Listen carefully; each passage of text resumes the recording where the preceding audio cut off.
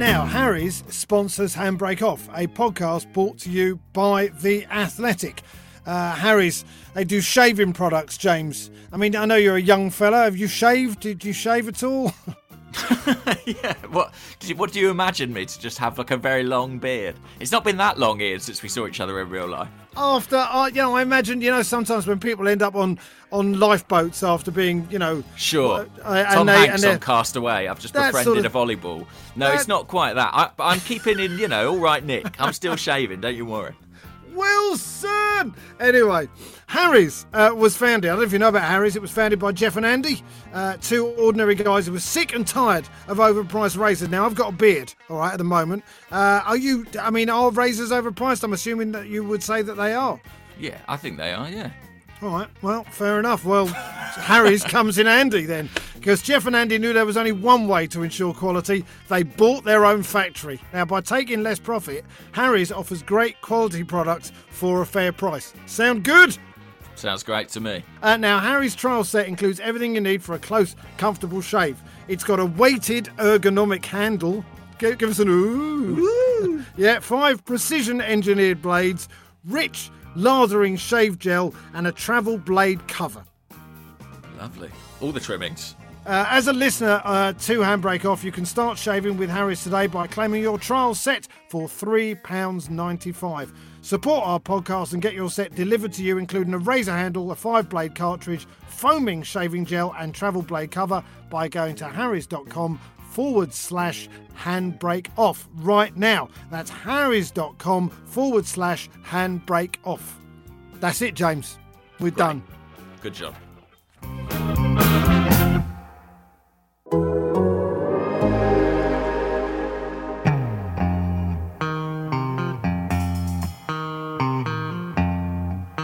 The only way to score is, of course, to play with a handbrake off. Hello, I'm Ian Stone. This is Handbrake Off, the Arsenal podcast brought to you by The Athletic. I'm joined this week by our regular guests, writers for The Athletic, James McNicholas and Amy Lawrence. Hello, guys. Hello, Ian. How you doing? Hello. How am I? I don't know. How are you? Very much the same. Yeah. And also, we're joined by the former Arsenal right back. It's Mr. Lee Dixon. Hello, Lee. How are you? They sound a bit miserable, them two. Are you all right, Amy? Yeah. Well, I'm recovering from. I had a plumbing emergency, which some of you might have. Is that a euphemism, Amy? Yeah. No, it isn't. It was a real one involving water and implements. That still doesn't help, Amy, but thank you. Oh, God. No, seriously, we were only talking about Andy Linnigan last week. And there I was a couple of days later invoking the living God of average footballer, excellent plumber himself, just hoping upon hope I'd get a spark of inspiration when there was a growing puddle of water coming out from under the kitchen sink. Anyway, thanks for YouTube video. I seemed to sort it out, which was remarkable, but kind of contorted underneath the kitchen sink, wrestling with bits of metal. Managed to put my back out. So if I'm a bit spaced out, that's why. Oh dear. Well, I was going to ask if anyone did anything special for the Easter weekend, just as a joke. But we'll leave that now. We are going to talk a bit of football in part 2. We're going to chat about the players' response to the club asking them to take a wage cut if they don't qualify for Europe. James, I know you've written a piece about that, and we'll get to that. First of all, by the way, on this day, not that I like to remind people some of the things that happened on this day for Arsenal. We lost 3-0 to Middlesbrough at home. Danny Rose volley happened on this day. Arsenal lost 3-1 to Spurs in the FA Cup semi-final. And in 1999, in the FA Cup semi-final against Man United, Lee Dixon let Ryan Giggs run past him like he was offering an old person a seat on the train. Harsh, but fair. I tell you what, though, on that very same day in 1999, Matteo Guendouzi was born. So there you go, something to be grateful for on that day. Was he? I imagine the defending maybe pushed his mother into labour. Anyway, because of all that, we thought we'd try and keep our spirits up by thinking nice thoughts. So the theme this week is attractive football. Before we get into the main body of the pod, I wanted to know what the most and least attractive games you've ever seen. Amy, we'll start with you. Well, least attractive is a tough one because I think we all have a capacity to sort of obliterate those really rubbish games that you go to where nothing particularly memorable happens and you sort of go home thinking there's 90 minutes of my life I won't get back. But what's really odd about certain games is games that are just pure, unadulterated anxiety and suffering. And then even if you win, you sort of come away just feeling like you've gone 10 rounds with a heavyweight boxer. And one that sprang to mind was the FA Cup semi-final not so long ago against Wigan, which went to penalties. It was such a horrific match.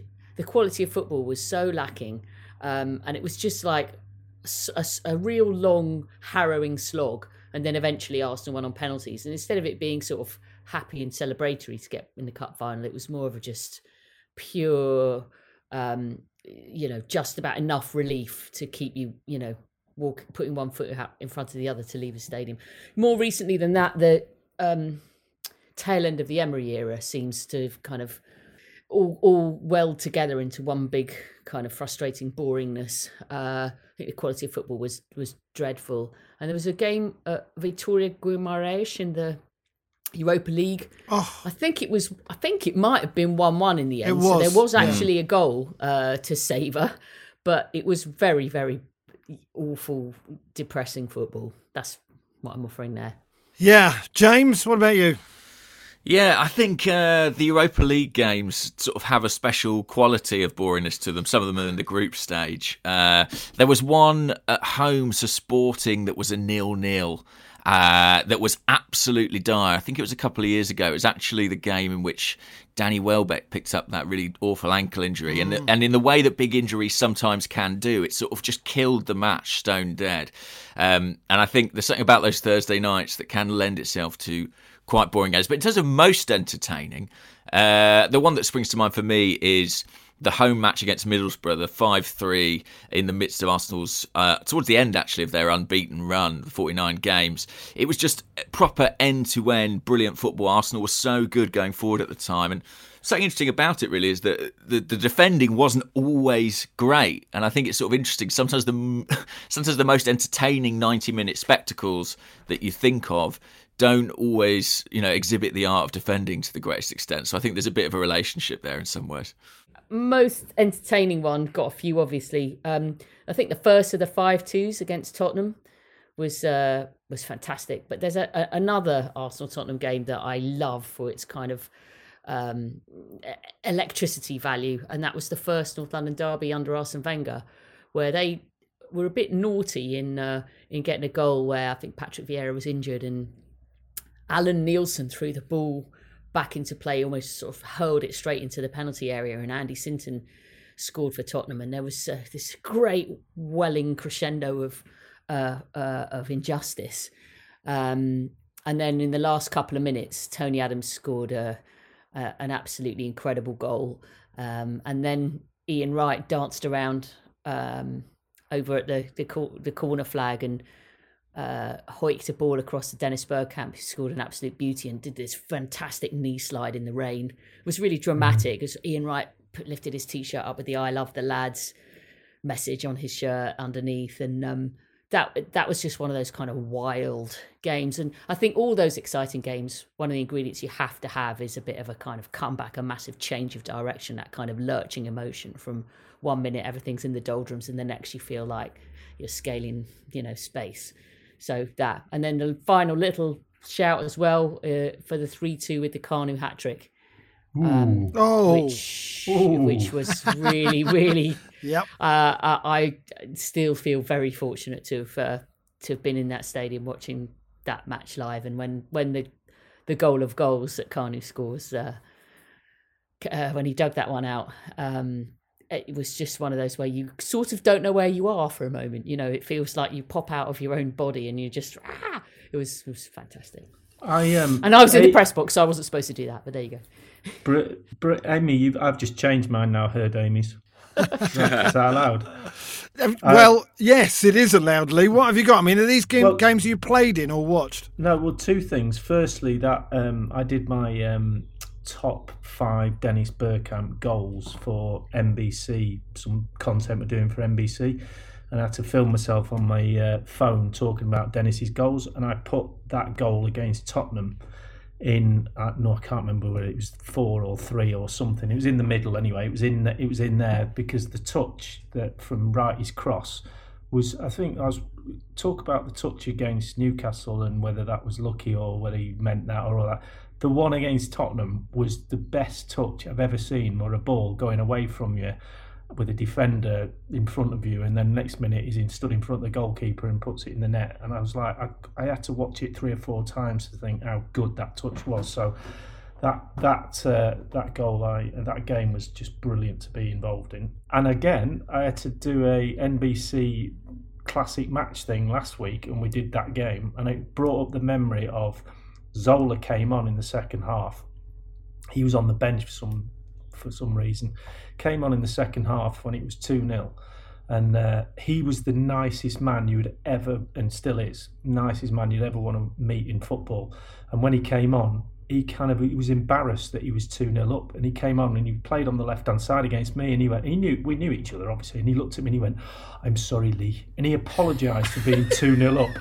And I went, "Well, why are you apologising?" He goes, "Oh, because I like you, and and I was like, "Well, I've got news for you, mate. I'm just going to kick lumps at you for the next, because we were starting to get on top. It was still 2-0, and we scored, made it 2-1, and I ran back to the halfway line, and I ran past him, and I said to him, "I told you this game wasn't over." Carried on, obviously went to 2-2, and then we're running back to the halfway line again, and I went, "Gianfranco," and he looked at me and he went, "No, you're not going to win, are you?" This is my obviously Italian accent. And when it got to 3-2, I just ran past him, and as I ran past him with a smile on the sides of my lips, I just sort of went, "Gianfranco," and he turned, and I went, "I'm sorry," and he went, he called me a bastardo.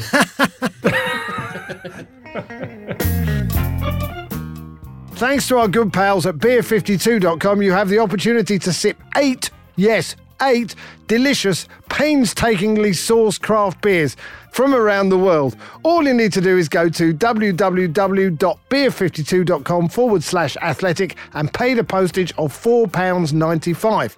And as if that wasn't enough, as a listener of the Athletic podcast, you'll get 2 extra free beers. So that's 10 free beers for those slow at maths. Beer 52 are beer pioneers. They travel the globe to find the best and most interesting beer from the greatest craft breweries planet Earth has to offer. No surprise then, they are the world's most popular craft beer discovery club. Each month, Beer 52 deliver a case with a different theme. Themes have included Germany, Korea, Belgium, South Africa, California, New Zealand, and many more. But they haven't forgotten their roots. As an independent UK company, Beer 52 are also passionate about the UK craft beer scene. The beauty of Beer 52 is that you can leave at any time. The power is in your hands. Your case will also include the award-winning craft beer magazine Ferment, and a beery snack is thrown in just to top it all off. Just go to www.beer52.com/athletic to get your free case. And don't forget, right now, the Athletic listeners get 2 extra free beers.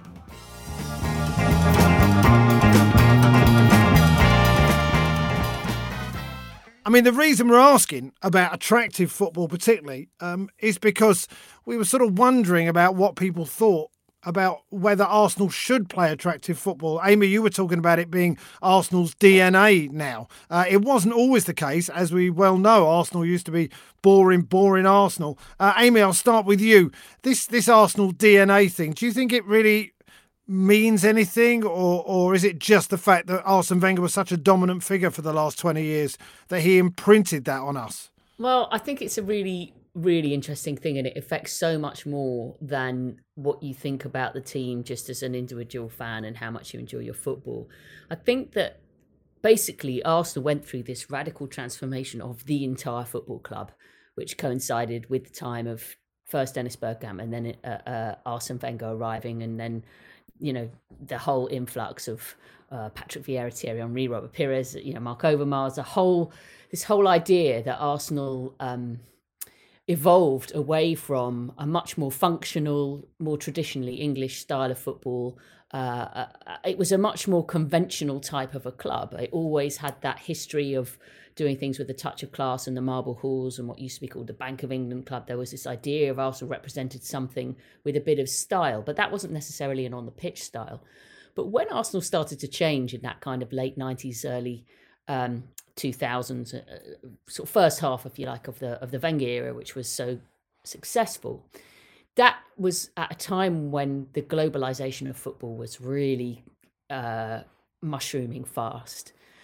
And one of the things I think that Arsene was particularly proud of is that he felt that the way Arsenal were perceived across the world changed in that time. So, for example, I mean, this is a completely unscientific thing, but if you try and think about all the global fan base of Arsenal, a lot of them are probably of a similar-ish age where they started to get into football and started to choose their favourite teams from foreign countries and so on, around that time of Arsenal playing electric football and having some of the most aesthetically creative players in the world.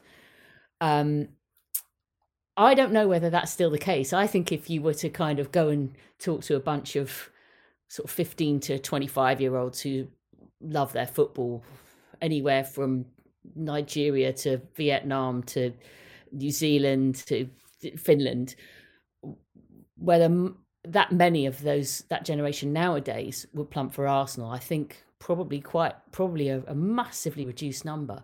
But Arsenal's sort of image worldwide is really hooked on this idea of the kind of Wenger ball that everybody used to love. So I think it's an interesting concept. I mean, even when they came to replace Arsene, it was something in the minds of the decision makers, which is, how do we move on from this period and this manager who has had this gargantuan impact and this long era? How do we somehow change from that, because it needed freshening up, and yet also somehow retain this idea of what they perceive to be Arsenal football, which of course is not what a lot of us grew up with, but what Arsenal became. And I still think it's important to them. Doing it, delivering it, is really hard. But I think that in their heart of hearts, people think Arsenal should be aspiring to play pretty football. Lee, can I ask you, after the Everton game when we won 4-0 and won the title in '98, I've seen a film of Steve Bold. He's on the treatment table after, he's getting a massage, and he's talking about how we won that game and how we won the title, and he said we did it the right way. Now, you would have talked about the way that you played with Steve and with the rest of the team before then, and the way you played that day. Do you think there is a right way? Well, let me try and simplify it in my very straightforward way of looking at football. It's all about winning. Ultimately, that is it. And I can hear everybody sitting there going, "Well, no, because we'd like." Yeah, if you get a choice between winning and playing in a certain way, and then winning and playing in a brilliant way, obviously the entertaining way, you'd pick that. But that's not how football is. You don't get those choices. You can try and aim to be a progressive playing group of players that play attractive football and win. And everybody in this modern game is trying to, or not everybody, but a lot of them are trying to do that and play in a certain way. Fantastic. I love it because it's great to watch and we get all these exciting games and everything. If you strip it back to saying none of those teams that we're watching and enjoying are ever going to win anything ever again, and you made a factual thing of it, then you would change it overnight. So we all want our cake and eat it, and we all want to play the '98 way and all high five with Steve Bold on the training on the treatment table, going, "Didn't we have a lovely game today?" But that was based around a very disciplined way of playing that was added to by the brilliant Arsene Wenger, who created a style on top of discipline that was almost like the perfect storm. Now, that takes years and years and years to do that. And teams like Pep's team and the way that he goes about, if he never wins another game, he will change the way he plays. So it's as black and white as that. If you're asking me what type of football I'd like to play, I enjoyed my Arsene Wenger football more than any other football I ever played. Would I have had that if I hadn't had George Graham before? And no. And if you ask the fans, do you want to play that type of football? Yeah, of course they do. But if because they've had success, if you took away that success and said, well, how do you like your football now? You go, I sort of want to win a trophy. So it would go down to black and white with me and say, which would you like to play? And I'll say winning football, number one. James, I mean, what Lee says is we understand it's completely fundamentally true that that in the end fans want to see their teams win matches more than anything. But, you know, a team like, say, Diego Simeone's Atletico Madrid, no one can say they're particularly attractive, but they are very effective and their fans seem to love it. That's very true, and it's interesting. I think when Arsene left the club in 2018, a lot of fans, I remember at the time, sort of anecdotally saying, well, we're ready for something really different now. You know, we've been down this path of almost this experiment in aesthetics, it became at times. And, you know, maybe it'd be good to see a manager like Simeone, or even earlier this season, I remember you, Ian, touting Jose Mourinho. Yeah. And I don't bring that up, you know, in any sort of way to be... He never said that. I must have missed that. I did, yeah. He did. Maybe you weren't there, Lee, but, you know, I sort of get it because it's like a bit of an antidote, the idea that by going in the other direction, we might somehow, you know, dramatically improve or experience success. But one thing that stuck out to me about the Unai Emery reign, for example, is that the football was so bad, and now granted the results weren't great either, that I think even fans who thought, I'm ready for something different, I'm ready for a different style, just sort of couldn't. Not ready for that different. Yeah, exactly. But I do sort of think there is something in that in some way, after 20 years of Arsene Wenger, I think divorcing yourself from some of those ideals is difficult at this point. Well, can I just, by the way, say what I was ready for was to start winning again. It's what Lee was talking about. I was ready. I was happy to grind out 1-0 results and win games, because what Arsenal played under Unai Emery was essentially a facsimile of the attractive football that Arsene Wenger brought us. I thought it was a pale imitation, and it was rubbish to watch for the last year. There were maybe 2 games in that whole era where, you know, the Tottenham at home, I can't really think of many others, actually one game where we were any good. So I'm with Lee, and I think I'm with most football fans. You want to see winning football. The other thing to say, Amy, about that period under George Graham, the 1-0 to the Arsenal, if you like, I don't think Arsenal were unattractive. I mean, I'm assuming you'd agree with that. We had Paul Davis, we had David Rocastle, we had some really excellent players. I totally agree with you. And also, just going back to what Lee was saying about, you know, of course you don't have a choice about, you know, which way would you like to do it. But when I look back on watching the vast majority, right towards the very end, it got a little bit stale, but the vast majority of George Graham's era of football, or Arsene's beginning era of football, which were both successful, I don't really say that I enjoyed one more than the other. I enjoyed both equally, but just differently. I adored that period under George Graham of winning things. It wasn't necessary. It wasn't. They were underrated teams in terms of their qualities, but also they played a really fantastically sort of dynamic, and it was exciting football. It wasn't boring.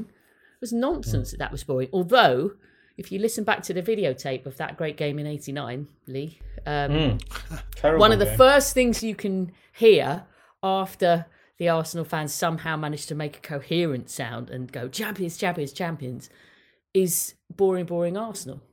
Although, of course, that was kind of said ironically because... Yeah, we didn't find it boring at all, really. But the rest of I imagine watching from the outside, it wasn't... I think most neutral fans, if we care about neutral fans, would rather watch Arsene Wenger vintage Arsenal than George Graham Arsenal. But Ian, aren't we always governed with our present feelings about what's happened in the past, about our history? It's all based on what's happened in the past. Because, like you said, if you said, "Oh, you know, I wanted winning football back, bring Jose," and Jose came in and we won the league first year, everyone would be brilliant, yeah. And then the following year, it went on the decline, and everybody started to see Jose Mourinho type football, then you'd be going, oh, get rid of him again, because we've had it. You always want to go back to the days that you had, and if you haven't had any of those days, you'll put up with anything in order to get them. Yeah, I think that's true. I would have been happy if the second year after winning the title it had all gone wrong. I'd have been Jose out the first moment I had the chance. Yeah. But, I'm a football fan. I'm fickle like that. In the end, I want to win. I remember coming back here after losing 3-2 at home. I can't remember which game. And my missus said to me, well, at least you saw a lot of goals. And the withering look she got from me and my son, I mean, she won't forget that for quite some time, I must say, because it isn't about entertainment. I mean, what other sport, I can open this to everyone, what other sport was if we were playing, I don't know, Barcelona, for example, and you heard Lionel Messi's not playing, you'd think, good. What other entertainment would you go that one of the best players ever to play the game, he's not playing? Well, I'm happy about that. I mean, Ian, you say that as a football fan, and I completely agree. But do you think that ticket pricing is a factor in this? I mean, you guys would have to tell me. I don't know what it costs to go to Arsenal in the George Graham era, but given that it's so expensive now and that it's the priciest ticket in the league or whatever it is, do you think that people expect a certain degree of entertainment for that money?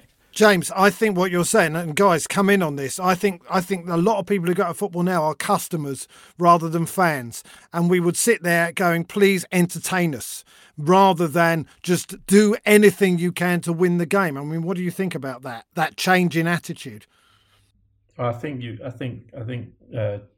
has got a point. I think you and you as well, in as much as the actual client has changed, and so there is an entertainment theatre type feel about going to the game, and there's a lot of that. You see that in the corporate side of the game, the way that's changed and that's got bigger and that's got more important, and the people who go on these in the corporate boxes are not necessarily the guys who or the guys and the girls who are normally going to football matches supporters wise. So you do get a different clientele, and they want to go and see the team win. But if they saw a really entertaining game and had a few glasses of Chardonnay, and we've had a great day out.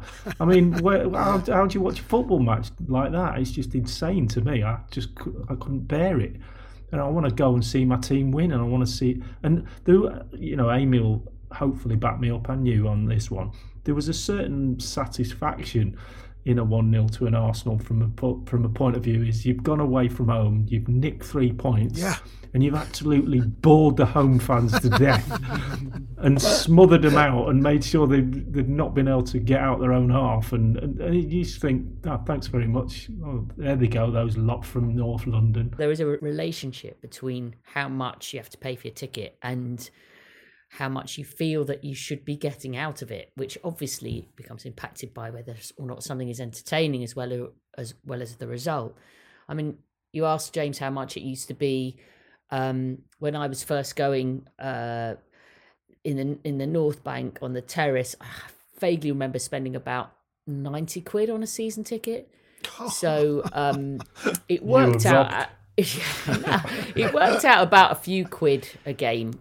And what that meant is that, it was pocket money. And it meant that when you turned up, you didn't have a demand to be entertained. You didn't have a demand for a result because, it was just how you chose to spend a few quid. You could have spent that a few quid on a bunch of other stuff, but it wasn't going to change your weekend or change your life in terms of the financial implications. So I think it allowed people to... Everybody cared like hell, but it allowed you to have a bit more of a laugh. There was more humour, a lot more gallows humour, even when things weren't going well. If a game was crap and went badly, people would be making dark jokes. This is not to say that there were never scapegoats within the team and fans didn't turn and the atmosphere wouldn't get a little bit unkind, but it was a lot less than nowadays. You just didn't feel... People felt like they were kind of all in it together. And I think it made it a lot more of a sense that you were paying to go to football, but you did it because you loved it and you were part of the gang, rather than I'm coming here and I expect something for my money. Lee, when you're playing in a game, I mean, I know you said you preferred playing the Arsene Wenger way, but just it was more entertaining. But how much can you really appreciate when you're on the pitch? I mean, in the end, it's the job, isn't it? Footballers don't look like they're enjoying it that much most of the time because it's a high pressure situation.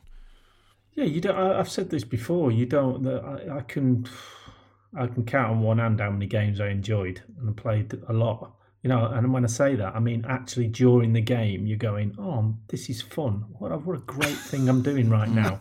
If you start thinking that, then all of a sudden Ryan Giggs runs off you and scores in the semi-final. I think that's what I was thinking then. Oh, we might win this, and we might. As soon as you take your mind off it, and so I was talking to this lad, going, "Oh, you must have loved playing football." I said, "Oh, I love the process," and he went, "What does that mean?"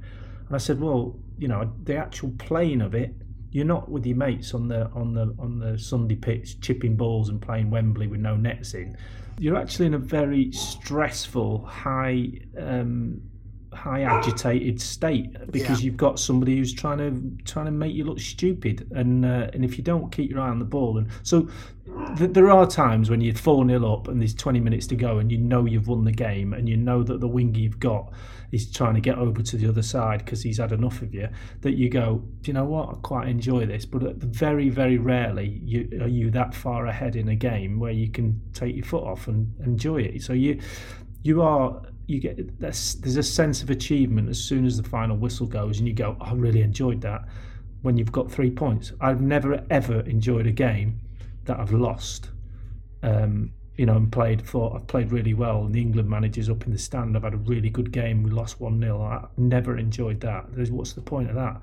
The whole point to me was to win, and win at all costs.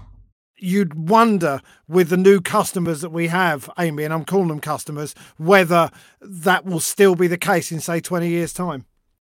I do wonder about, I'm just fascinated by, obviously football's on pause at the moment, and for most people that just means life's that bit more boring, or the structure's gone, or, we've all got lots of other things to think about. But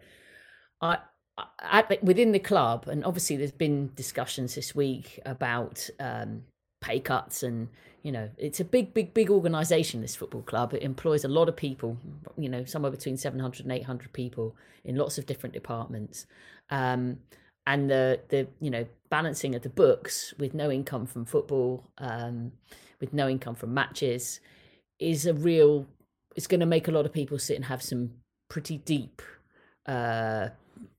analysis about what happens to the club moving forward, and what happens indeed to the game moving forward. And I just think it's going to be, I'm just thinking about Mikel Arteta, day to day, being the manager of a club he's not long a manager, is it? How many games has he actually managed?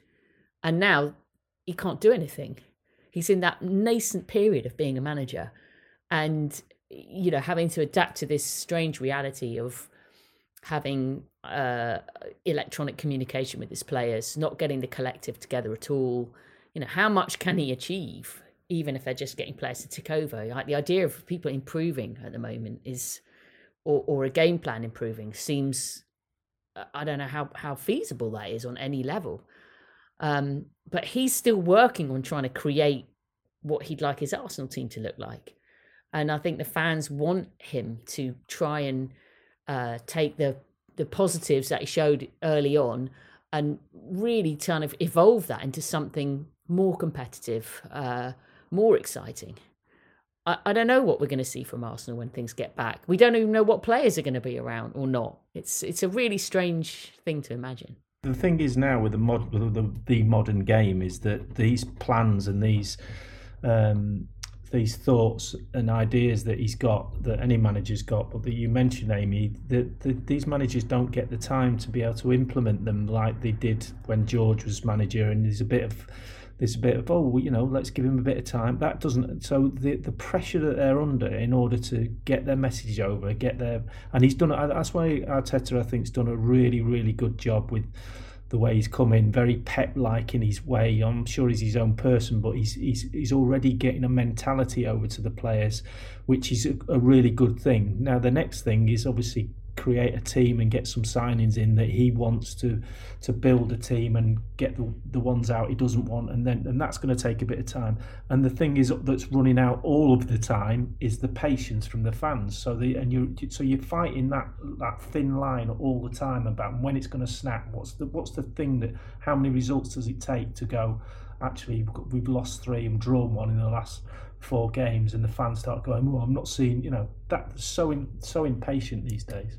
We'll see what Arteta does. We can certainly take a look at that in the next few weeks. What I would say is if Jose Mourinho was our manager now, they'd be training in a park. So there'd be a bit more connection there. But Lee, we'll let you go at this point. Been lovely to talk to you as always. See you next week. Cheers, Lee. Might have a special guest with me next week.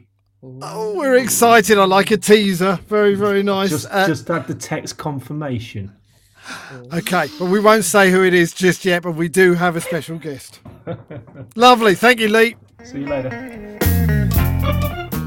James, you had some responses on Twitter, did you not, when you asked about the most and least attractive matches that people have ever seen? Yeah, we did. I mean, David Ruin, who's at DRuin7 on Twitter, cited the 1-0 at Real Madrid as the most entertaining game. And they said it was topped off by the most amazing time wasting by Reyes when he got fouled, rolled off the pitch, and then rolled back onto the pitch. Classic. Yeah. Sensational stuff from Jose, God rest his soul. Yeah. And what's interesting is in the boring games, people still cited a few wins. I think being cold was quite a big factor. Nick Davis said Arsenal versus QPR, October 2012. We won 1-0 with a late offside Arteta winner. Not sure I'd stood up for anything before in the game. Coldest I've ever been at a football match. Chris, who's Worthing Gooner, said Arsenal 1, Bolton 0. 84 minutes of Samir Nasri passing from side to side until Bentner won it late. Absolutely freezing flurries of snow. Charles Watts said most boring or low quality. I don't remember this one, but you might. I'll always remember Sheffield Wednesday in '93. Won 1-0, a righty last-minute winner. Oh, horrendous game, though, in a half-empty Highbury. Does that ring any bells, Amy? Yep. Well, there was some... And Andrew Allen said, I took my friend's grandfather to a 0-0 draw with Blackburn in the FA Cup. I've never been so bored in my life. And that was actually the game where afterwards Fabregas asked Mark Hughes, did you really play for Barcelona? Such a fantastic episode, that. I know. I love the idea of young Cesc Fabregas going up and saying that. And of course, lots of people had a go, in the media had a go at Fabregas about that, as if it was somehow disrespectful. But that was fantastic. Just one other thing that I forgot, when we were talking about not boring games, but exciting ones, I was going to mention the 5-1 against Inter. Oh, yeah. Which is a game I really, really loved. And there's one specific thing I learnt about that game that stuck in my mind. Thierry Henry scores a quite spectacular Thierry Henry solo goal in that game, where he goes from one end of the pitch to the other in something like 6 touches and 8 seconds or whatever it is. It's absolutely sublime and sort of searing run. But just the seconds before he goes on the run for that goal, Inter had I'll use the term loosely, a penalty appeal. Marco Materazzi, for the Zidane headbutt incident. So, a guy with a bit of a penchant for maybe winding people up. Dived around looking for a penalty and didn't get it, and was rolling around on the ground for the duration of the Henry break. And when the goal went, and Jens Lehmann was basically standing over him, obviously letting him know that he wasn't very appreciative of this penalty appeal. And when the goal went in, Jens obviously said to him, "What do you think you're doing down there? Look, we've scored now, you idiot!" Kind of just went for him. And the idea of Jens Lehmann standing over Marco Materazzi as he feigns injury at one end of the pitch while Thierry Henry scores at the other is a pleasing image. Thank you, everyone who wrote in, by the way. We do appreciate it. And we'll set you some more little questions for next week for our special guest, by the way. I'm sure you might have one or two when you find out who he is. Now, I want to talk about the players' response to the club asking them to take a wage cut. I know, James, you're involved in a piece. Amy, you've also written about this.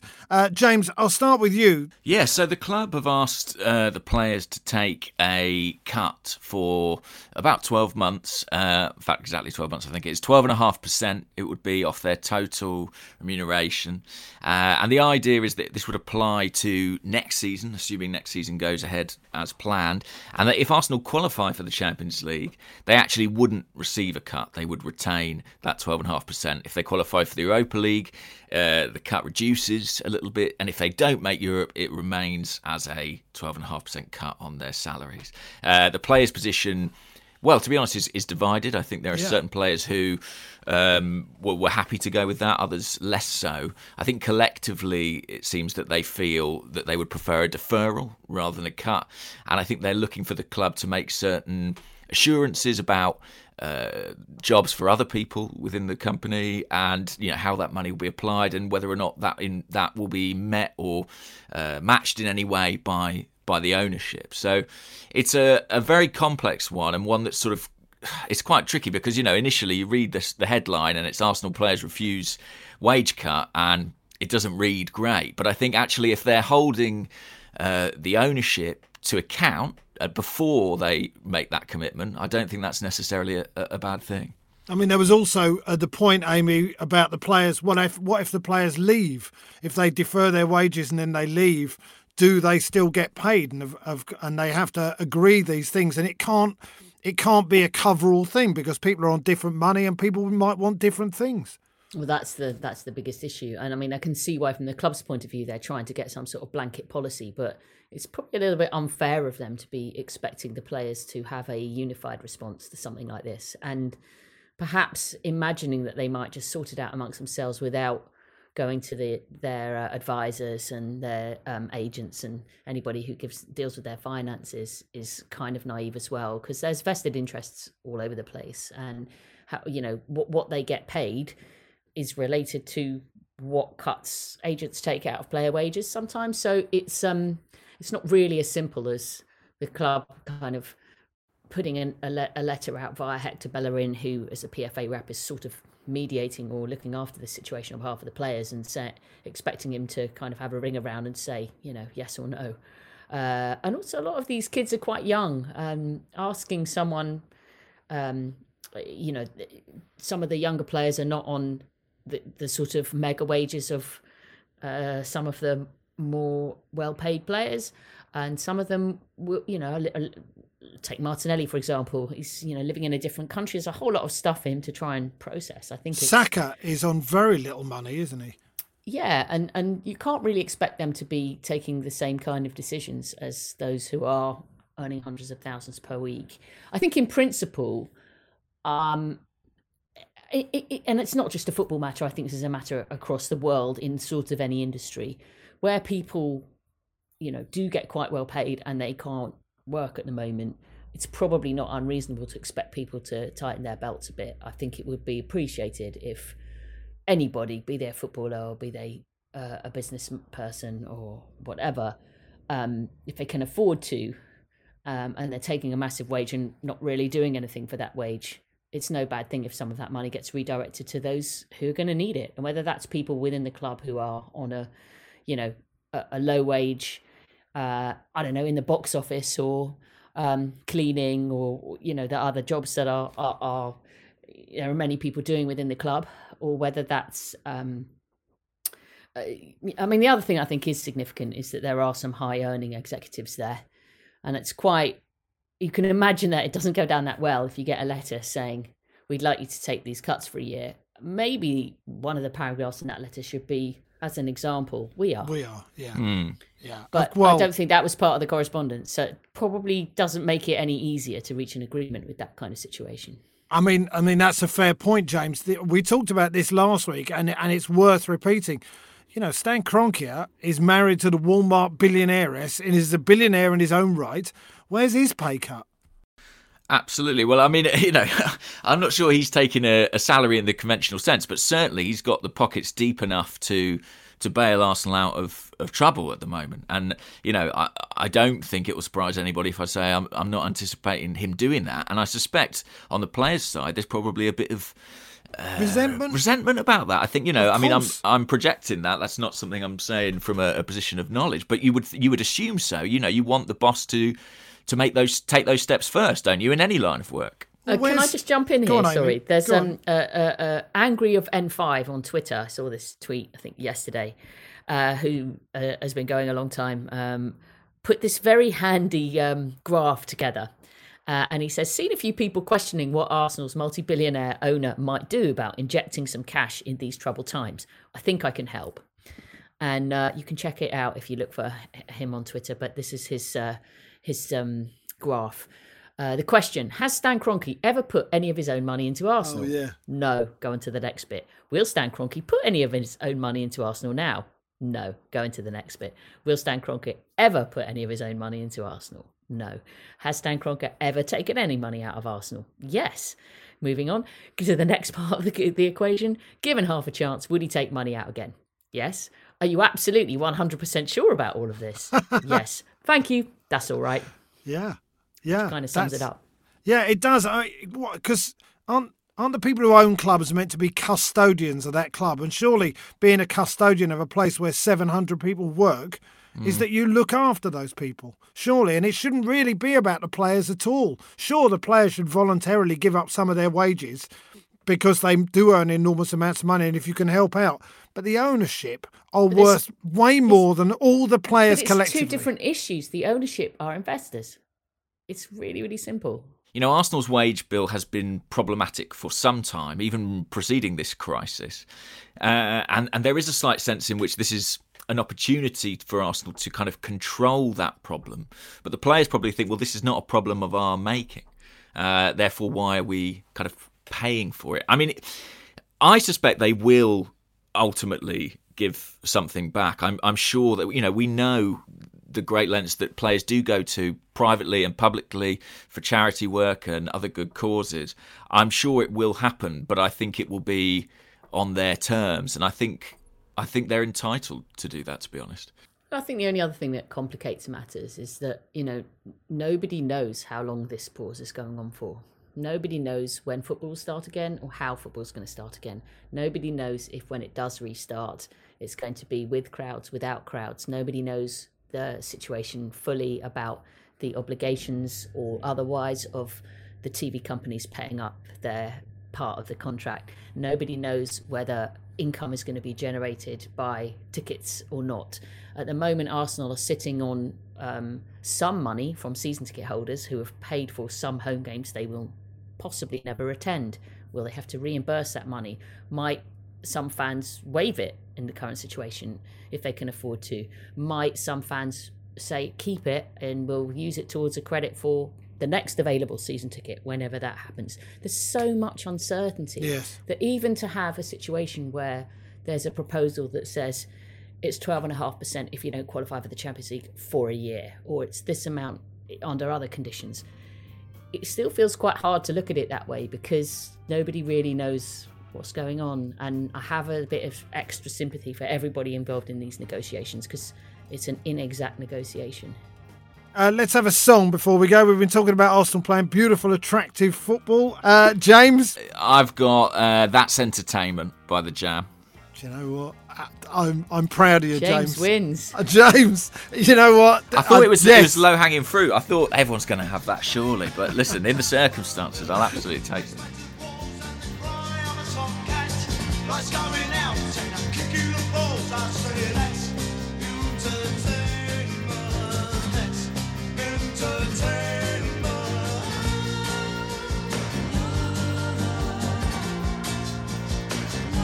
That sounds like a wonderful way to end the show.